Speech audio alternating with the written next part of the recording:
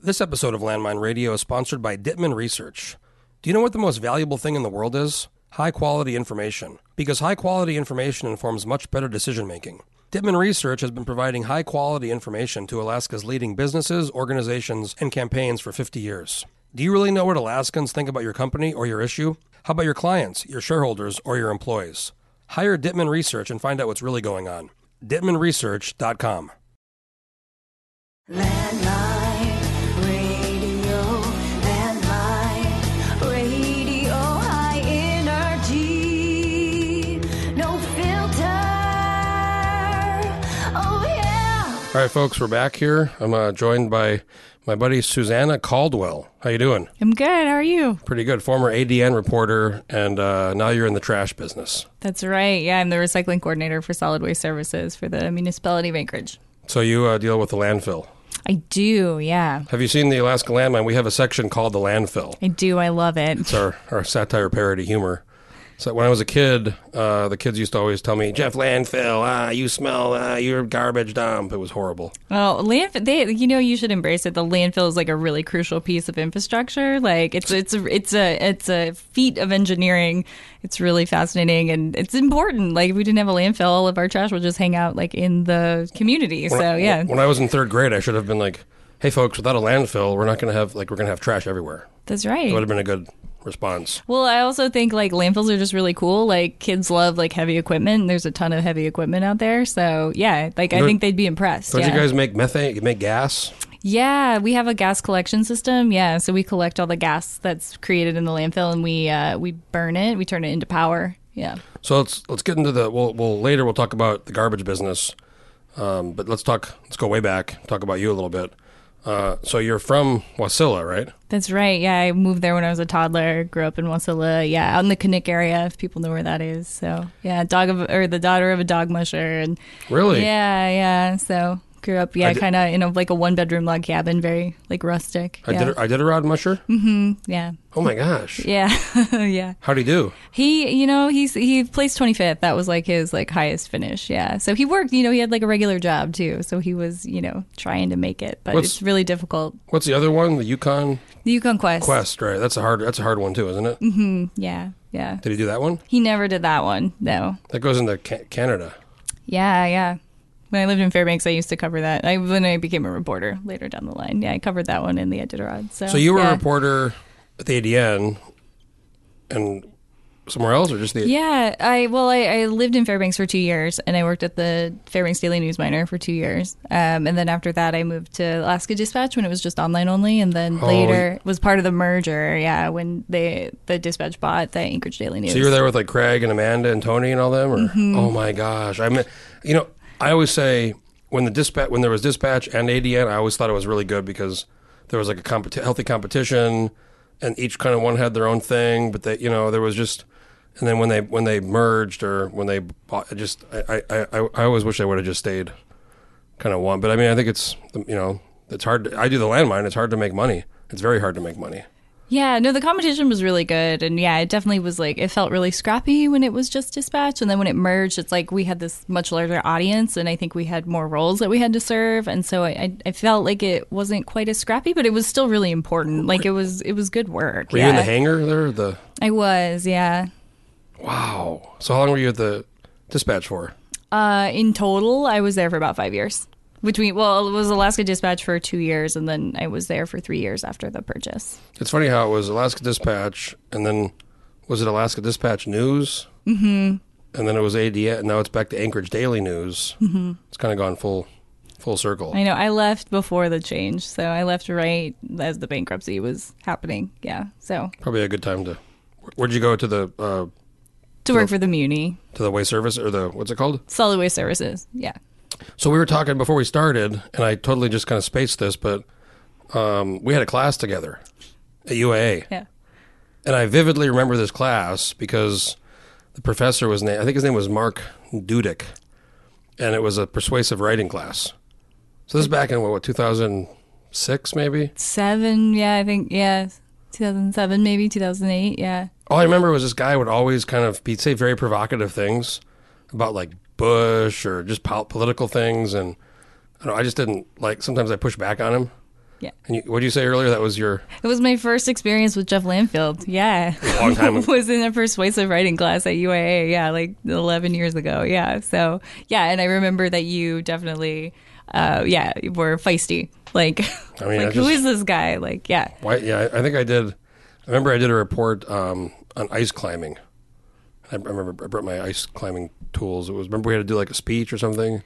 I don't remember a speech. Yeah, I don't. We had maybe that was another class. Anyways, we had to talk about one of our articles or papers we wrote. Anyways, that guy gave me. I earned a B, right? And we had remember the Blackboard.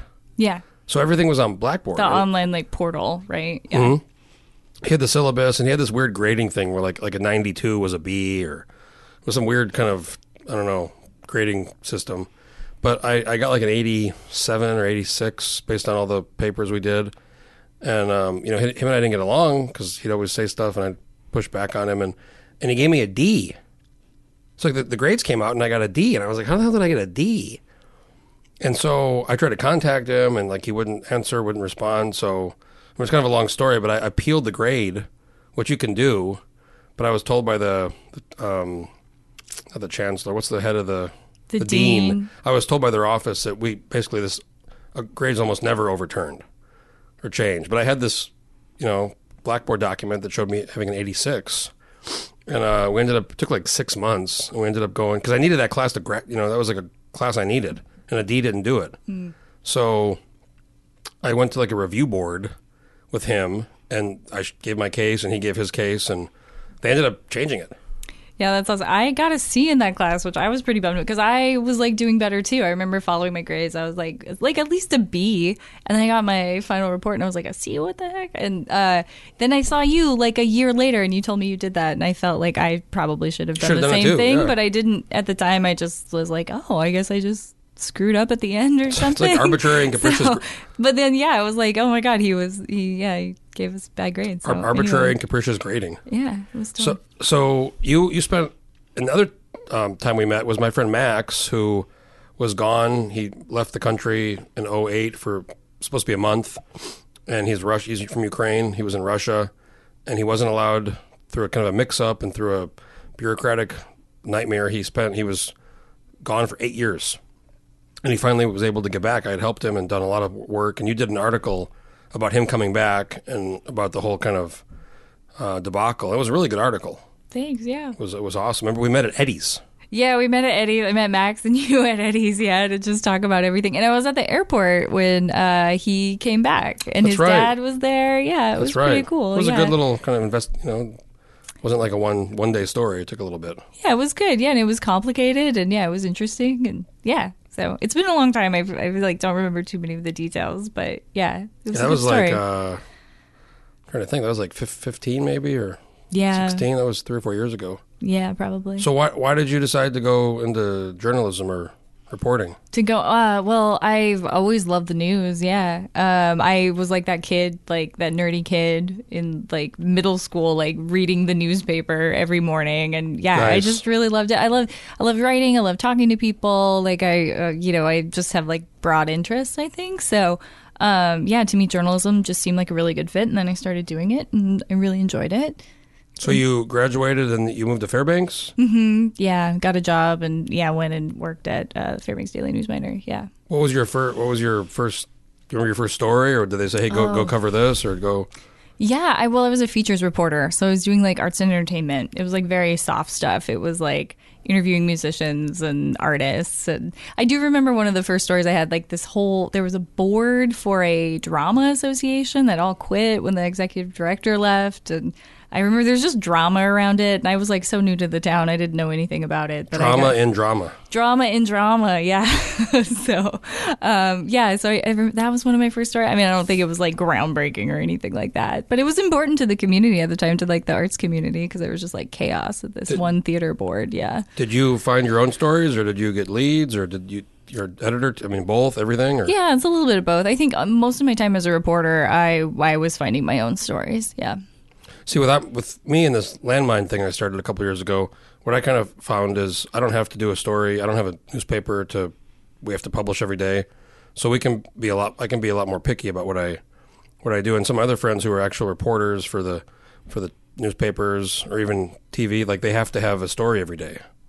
Yeah, I mean, I think it just depends on the outlet and what you're doing. I mean, I know like I would have to cover breaking news beats, right? And then you really don't have time to go out and do other kinds of investigative work. You're just basically just following up on whatever is happening that day, whether it's a murder or plane crashes or anything like that. What was the coolest story you ever did? Like what stands out as, wow, this was like great, travel somewhere crazy or some big high profile murder? I mean, I was really lucky to like get to travel the state and to go into villages, which like I feel like no one gets a reason to go do that, right? Unless they're going out to work. And I was really lucky in that I was a reporter, so I got to go in and actually like talk to people and like learn about the communities. And that was just really special because I feel like everywhere else I've traveled, I've never experienced anything like villages in Alaska. Mm-hmm. I went to Diomede, like that was incredible, Really? like right on the border. Yeah. So just spent like a half day there, just talking to people. Did kind of like a travel piece on it, but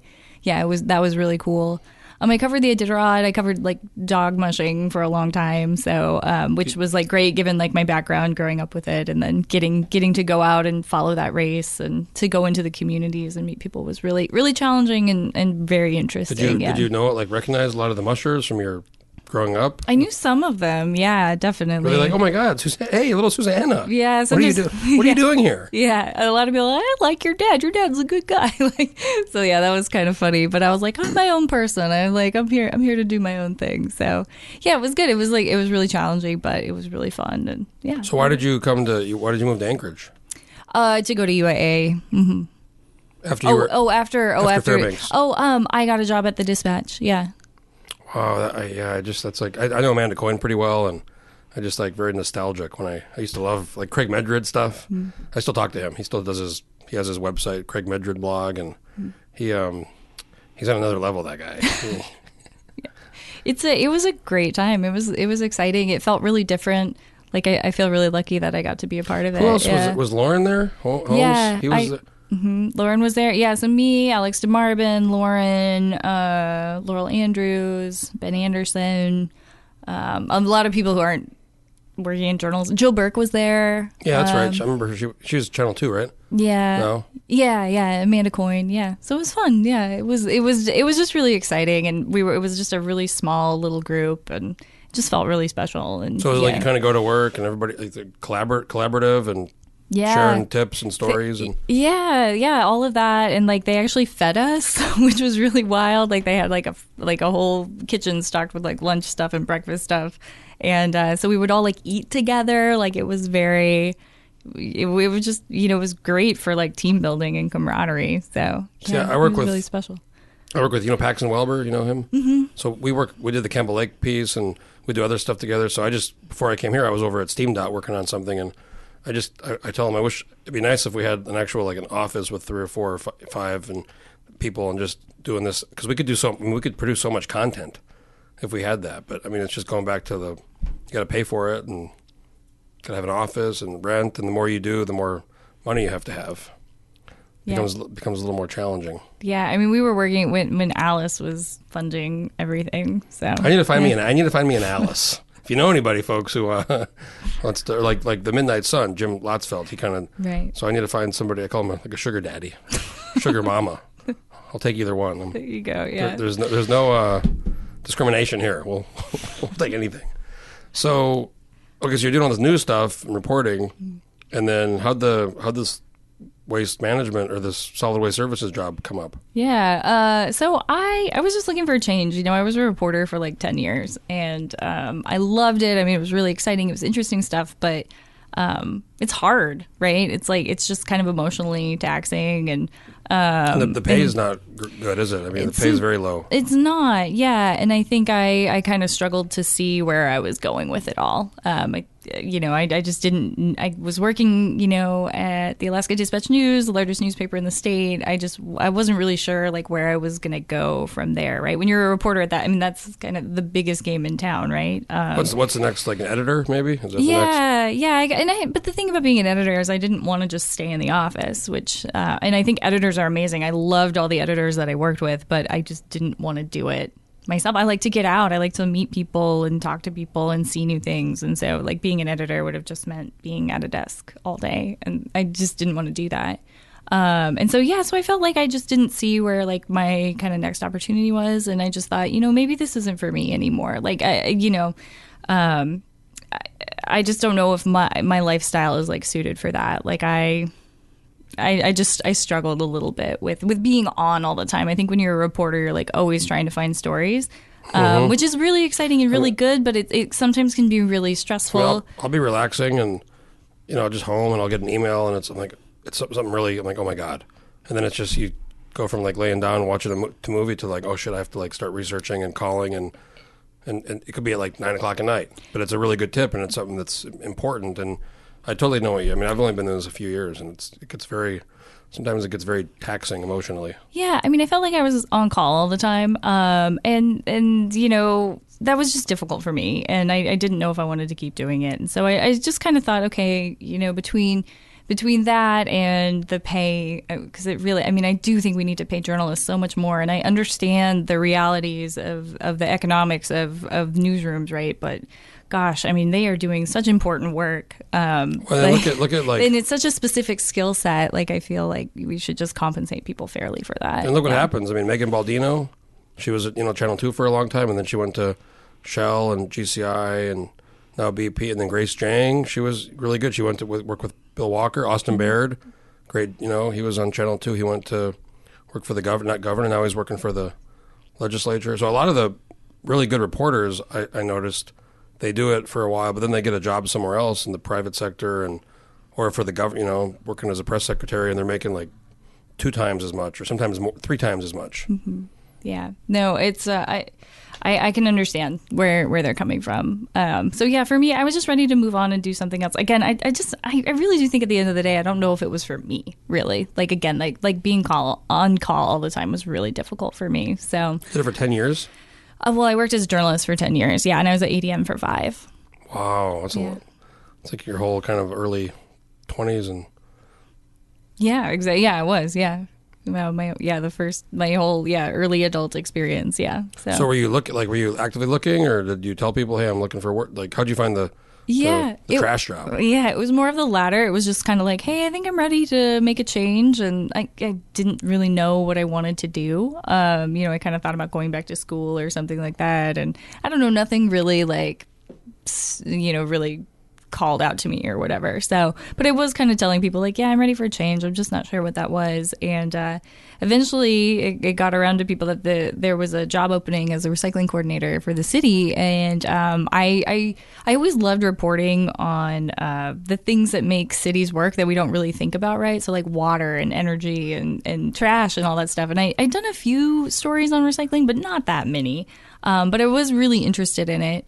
And so when that position came about, a friend was like, hey, you should think about applying for it. So I did. And, a big part of recycling is communication. So I had the background for it, even if I didn't know a lot about the recycling system or the trash system or whatever. But so you work for the solid waste, that's like a kind of utility, or is it a entity of the city, or do you work for the city, or do you work for...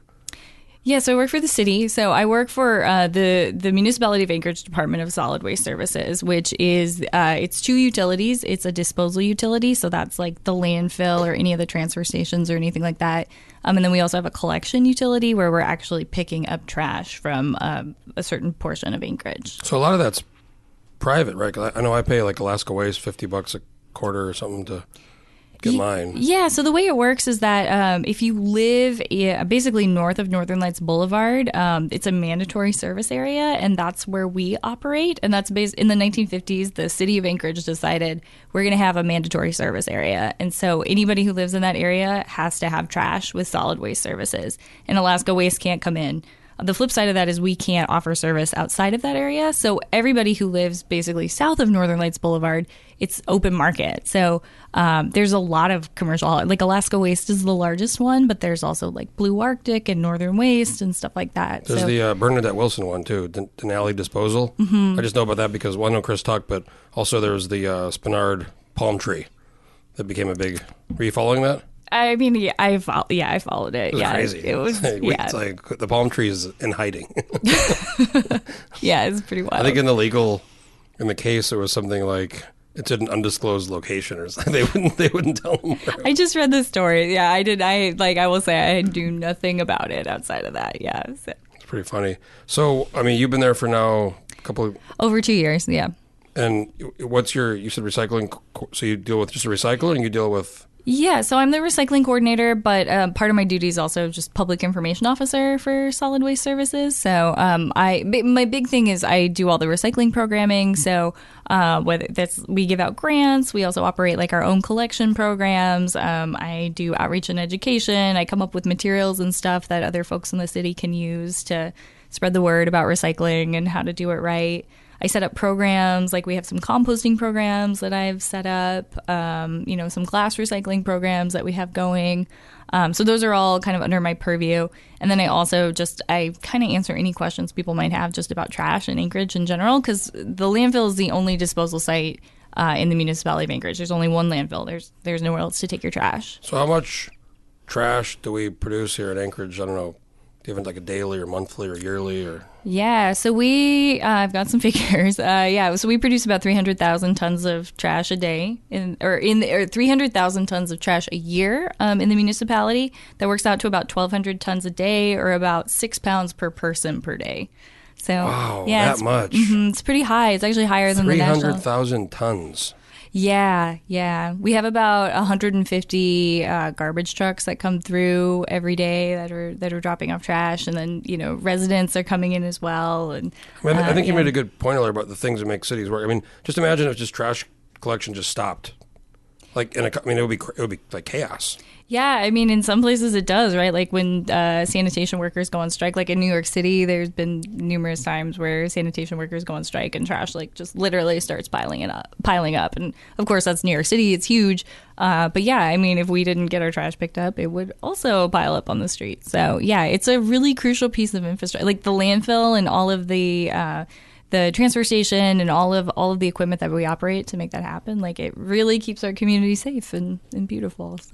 So the landfill, I mean, you said it's the only one. Is there plenty of space left, or I mean, how are we doing as far as, is it like the capacity, or can it take a lot more? Yeah, so the landfill is a finite space. It's 30 years old, and we've got about 40 years of life left on it. So we've got a good amount of time, but it's still like within the realm of our lifetime.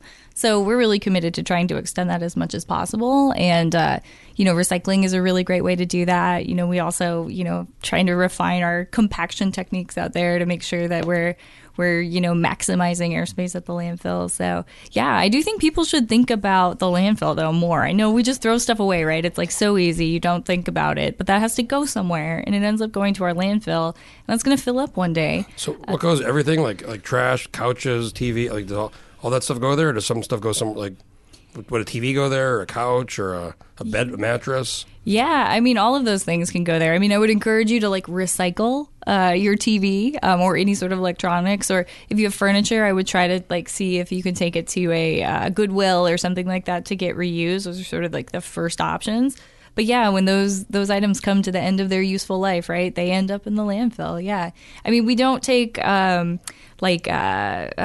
radioactive waste. You can't put that in the landfill. There's some uranium. Here, take that. That doesn't go in. And we don't take liquids. And so if you have paint or household cleaners or stuff like that, you're supposed to take it to household hazardous waste. So, or batteries or anything like that. There's certain things that we don't want in the landfill, even though the landfill is lined. And so, and we monitor the groundwater to make sure that nothing is seeping out of the landfill. We do want to keep certain things out of it from the start. But for the most part, yeah, pretty much everything will end up in there. Yeah. So how does you said there's the gas thing where I understand you compact it and bury it and eventually it becomes a gas? Is that how that works, or am I wrong? Well, yeah. So we have a landfill, right? And every day we put all this trash in it, and it's a mix of organic and inorganic material, right? And so when the organic material, so the food you don't eat, or grass, or dog poop, or anything like that, when that goes into the landfill, we end up burying it every day, right? Do you separate the organics, or? We're trying with some of the programs that we have going. Yeah, we are trying to get more of that out of the landfill through like our curbside organics, where we're collecting like yard trimmings and food scraps, and then we have a couple food scrap drop offs at the transfer station and the landfill. So we're trying to, and we take that and we compost it. But with the gas, you know, we put all this organic material into the landfill. It gets buried, and when it's in there, it's decomposing anaerobically, right? When it does that, it produces methane. Versus like if you compost that organic material, it doesn't create methane, right? It's an aerobic decomposition process. And so anyway, so we still collect all the methane that gets produced though, right? And we basically filter it out, and then there's a power plant on the other side of the landfill that's operated by Doyon Utilities. And they take that methane and they burn it and they turn it into energy that powers about 25% of JBear. So how do they get? Is there a pipe? Yep, there's a whole series of like pipelines like running through the landfill. So how long does it take for the methane to get created? It takes like 5 to 7 years for we call them cell. The landfill is made up of cells, and so it takes about 5 to 7 years for the cell to start producing methane. Wow, so it started when they built it. They started the infrastructure, and then it took 5 or 7 years to start producing the methane, and then now it's on like a cycle where they keep replenishing it, and there's, I guess, unlimited methane as long as there's trash. Is that? We've always had to have a methane collection system, and before we just had a flare. I mean, we still have a flare because we still end up flaring a little bit of the methane. You can't just let it be emitted into the atmosphere, it smells like right? Eggs. Yeah, it's really gross. Yeah, and of course, I mean, it's a super potent greenhouse gas, so you don't want that going into the atmosphere. And so, yeah, we've always had a flare that's collected it. But, in 2012, we built the power plant so we could have some sort of beneficial use for that versus just flaring it off, right? So do you guys, this power plant, who pays, like, I guess JBear pays for the power? Or? Yeah, Doyon. So, and they provide the power to JBear, yeah. So is this something other landfills do? Is this a common... Yeah, it's a lot of landfills have landfill gas to energy systems, yeah. Wow. It's not like every single one, I guess, but there's enough that they have conferences about it, you know. So there's a few that are doing it. It's incredible how much you know about it. I mean, you've been doing it 2 years, but you seem like you really know a lot. It's so interesting. Using like really big anaerobic and all these very specific. Trash is a treasure. I love it. Yeah, no, it's great. I mean, everybody. I think the one thing I really love about trash is like we all engage in trash every day, and like we can't get away from it. You could be the poorest person or the richest person, but you're still producing trash. Right. And I think like every person that comes into our community creates some trash, right? Like we need infrastructure to take care of it. And so, yeah, I think it's really important. I also think it's a really easy thing that we can do to kind of, you know, we're all talking about sustainability right now and what we're going to do to like mitigate the effects of climate change. And I do think that recycling and reducing your waste is like a really easy way to start making changes that will make a big difference in the long run, right? So, I don't know. It's cool on very many levels. So when you started 2 years ago, I mean, I assume you maybe knew a little bit from reporting, but you didn't really, you weren't like by any means where you are now knowledge-wise. Right. So it took you, 3 months, 6, how long did it take you to kind of get spun up on all this stuff? I mean, I think I'm still learning like every day. You know, one thing I would say like after about a year, I was feeling like pretty good. I mean, every day, I mean, people come to me with like weird questions about recycling or whatever. What do I do with this? What do I do with that? You know, and I have to look up a lot of that stuff because I mean, packaging changes. There's it's just a complicated thing, right? But I will say one thing I think is really interesting about solid waste is I don't think anyone decides to like get into it like as a job. Like if you talk to like pretty much everyone I work with or even people who work in recycling all over the country, if you said, "Oh, when you were in college, did you think you were going to go work at a landfill?" Like no one gets into that. Yeah, it's not something like not doctor or lawyer or something. Yeah. I mean, it's like we don't think it's like a very sexy job, but it's such an important job. And so and then I think once people get into it, we realize just like how interesting it is and how important it is. And I mean, everyone I work with loves it. I mean, and I think, you know, having conversations like this, it's like, oh, wow, it's like way more interesting than I would have thought. So when you started, did you have like a mentor or boss, somebody, I mean, were you the public affairs person or was somebody there to talk to and kind of teach you or guide you? Yeah, so I mean, I work with a really great crew at Solid Waste Services. We just have a lot of really intelligent people who've been there for a long time who know how to deal with things. So I think I just leaned on my colleagues, for just sort of like that technical information, and then I think just using my communication skills to just try to get the word out about things. And, I do think one thing that's interesting is that journalism set me up well for this job in terms of like, I used to have these questions brought to me, right, that I would like research and then I would turn into a story, right? I still have the same thing. I still have these big questions like related to recycling or whatever, but and I still have to go and do research and figure stuff out about it. But instead of writing a story, I like put a program together, or I, do some sort of coordinated messaging campaign, trying to get people to recycle right or something like that. So like the end product is different, but the skills that led me to it are at their heart kind of the same. See, I have an idea, and I'm sure it's not cost effective, but my idea for trash is to put it on rocket ships and put it in space, because then we just kind of get rid of it forever. I mean, yeah. Might be a little expensive, though. I think it would be very expensive. You have to get like a big rocket ship. Yeah. And then you put a lot of trash, maybe even radioactive. Maybe that's the solution for the radioactive stuff. Yeah. I mean, that's stuff. Yeah, it's hard Unless to deal the rocket with. like blows up, then you're stuck with all the. It's back. Just rains down. Boom. So it sounds like you like it there a lot, and it's one of those kind of niche like nobody thinks about, but I'd love to do at some point. I don't know what the rules are, but we'd love to go in there and do like a video story on the landfill. I think media has done that before. I've seen some stories where they've been out there, but I've been here 15 years, and I've driven by the landfill. Whenever I drive by it, I think of the kids who used to make fun of me in not preschool, elementary school. Yeah, So I see the sign. Yeah, you should definitely come out. Yeah, no, I'd be happy to have you. Yeah, that'd be great. Be cool to do a little video. Like, what is the land? How many people work there? About 30. Yeah. 30 at the landfill, just the landfill. Then we also have 2 transfer stations and an admin crew. So there's about 130 people, 140 total. So who's the head? Who's in charge of the solid waste? Mark Spafford is the general manager. He's probably been there for a while, I'm guessing. He's actually new. He's only been there for about 3 years, 3.5. Yeah. So he might be a good podcast too. What did he do before that? He used to work at AWU. He was like their ops manager. Yeah. So if he's listening to this and I'm wrong, I'm sorry about that. Sorry, Mark. So AWU was the other. It's a water waste utility. The Anchorage Water and Wastewater Utility. Yeah. So are you involved at all in the conversations? I'm sure you're aware of this new stormwater utility. That's not really a trash thing, I guess. It's just water. Yeah, no, I kind of follow it just as like, another utility that could potentially happen. But yeah, I don't really know the ins and outs of it. Yeah. So since you've been doing this job, what's the most interesting thing you've learned, or has something kind of stuck out as like, wow, that's incredible? Yeah, I think just like the sheer amount of trash. Like every time I go to the landfill, I am just like amazed at how much trash is there, because I think it gets tucked away, right? Like there's garbage cans in rooms and dumpsters out back, and we don't really think about it. But then when you see it all in one place, it's like, damn, like that's there's like big mounds. Yeah, it's just a ton of trash. Yeah, and of course my job is to try to keep that out, right, and to try to find beneficial uses for it. But yeah, it just is.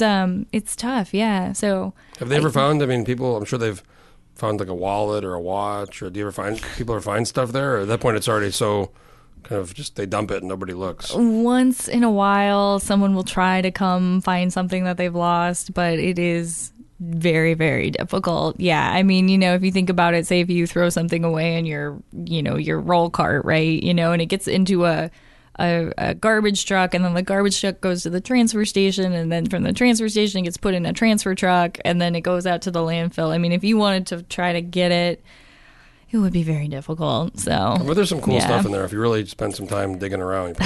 Well, there's no scavenging allowed, so it's really? A very strict so you can't just rule go, in our permit. Yeah, you can't just go. Like, is it secured, or is it? How do you? I've never been there before. So yeah, there's like at the landfill, there's a fence with like barbed wire around it. Yeah, no scavenging. But yeah, but no, I don't think people would ever break in to try to do it. We end up burying the trash every night. We cover it with dirt, or we try to use other stuff sometimes in order to save airspace. But yeah, so.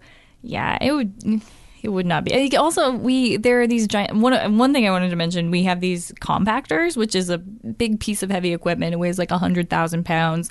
It's just like a giant Mad Max looking thing. It has these wheels that have these like metal spikes that come out of them. Oh my God. It's really intense. Those are my favorite. But anyway, the whole point of the compactor is it goes up and down on the trash to try to pack it all down to densify it, right? So even if there was stuff there, it would get all crunched and broken, and yeah, it wouldn't be good. So yeah. this new plastic bag ban, I mean, I assume that means, I guess that means less plastic. Was plastic bags an issue blowing around? I mean, did they just get compacted and they go away, or? Plastic bags are definitely an issue out at the landfill. Yeah. I mean, if you would come out there, like they blow around. I mean, we do a lot to try to mitigate all of the plastic bags and other things that blow around. You know, we have like litter fencing, and our crews out there will actually work different parts of the face. We call the part where we put the trash the working face of the landfill. And so we would try to work different parts of it, you know, just to make sure like if the wind is blowing in one place that, you know, we work in another area. And we have people who are out there actually like picking up all of this litter, right? And so plastic bags were like a huge part of it. So you know, anything we can do to keep those out, I think is really beneficial for the landfill. In terms of airspace, you know, I mean, plastic bags are really a small portion, but in terms of the mess, like it's not good. Yeah. Well, this has been a great conversation. I actually want to go out there at some point. I don't know if you can set that up. You're the person to talk to, I assume, right? I can make it happen. Do you have a key? You know? I don't have a key, but you just like roll your badge, and they're like, "Oh, Susanna's here. Everybody, back away." Basically, she's coming in. They all go hide because I like bring reporters with me, and so then they're all like, "Oh boy, we gotta hide." So. Get away! So, where do you work? Is there an office or? Yeah, I work at the Central Transfer Station. Mm-hmm. Is it that big on Dowling over? Is it? Yeah, there's an admin building, and so there's it's off of Old Seward. Is that part of there's like the big where the cardboard boxes go? Is that you guys, or is that somebody else? So the Recycle Center is different. Yeah, the Anchorage Recycling Center is close by, but it's operated by a private company.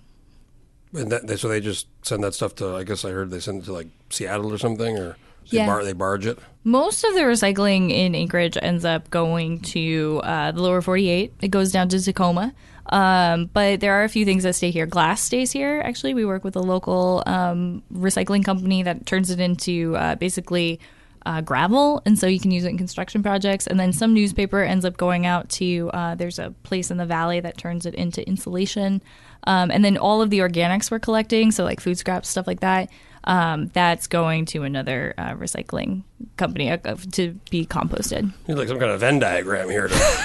What's going on? Lines, yeah. So, yeah. Well, thank you for coming in, and appreciate it. Good conversation. Going back old school to the persuasive writing class back in 2007. Wow. Yeah, throwback. Time flies. Well, I'm going to follow up with you about doing something with the landfill at some point. Cool. Yeah. It'll be a lot of fun. So I want to thank you for coming in, and you're pretty informed on this stuff. You really know your trash. I like talking trash. Yeah. Chris Tuck one point during a couple of sessions ago, he was talking about Bernadette, and she used to be on the radio, and he said this on the floor in the house. He goes, she used to talk trash, and now she takes out the trash. I was watching it. I was like, oh my God. Pretty similar kind of business. So. Yeah. Well, I want to thank you again for coming in, Susanna Caldwell, and keep in touch and keep the trash moving. Okay. All right, I'll try. Yeah, thanks. Right. Folks, thanks for tuning in. And if you have an idea for a podcast or want to do a podcast, get a hold of me and stay tuned for the next one. Landline.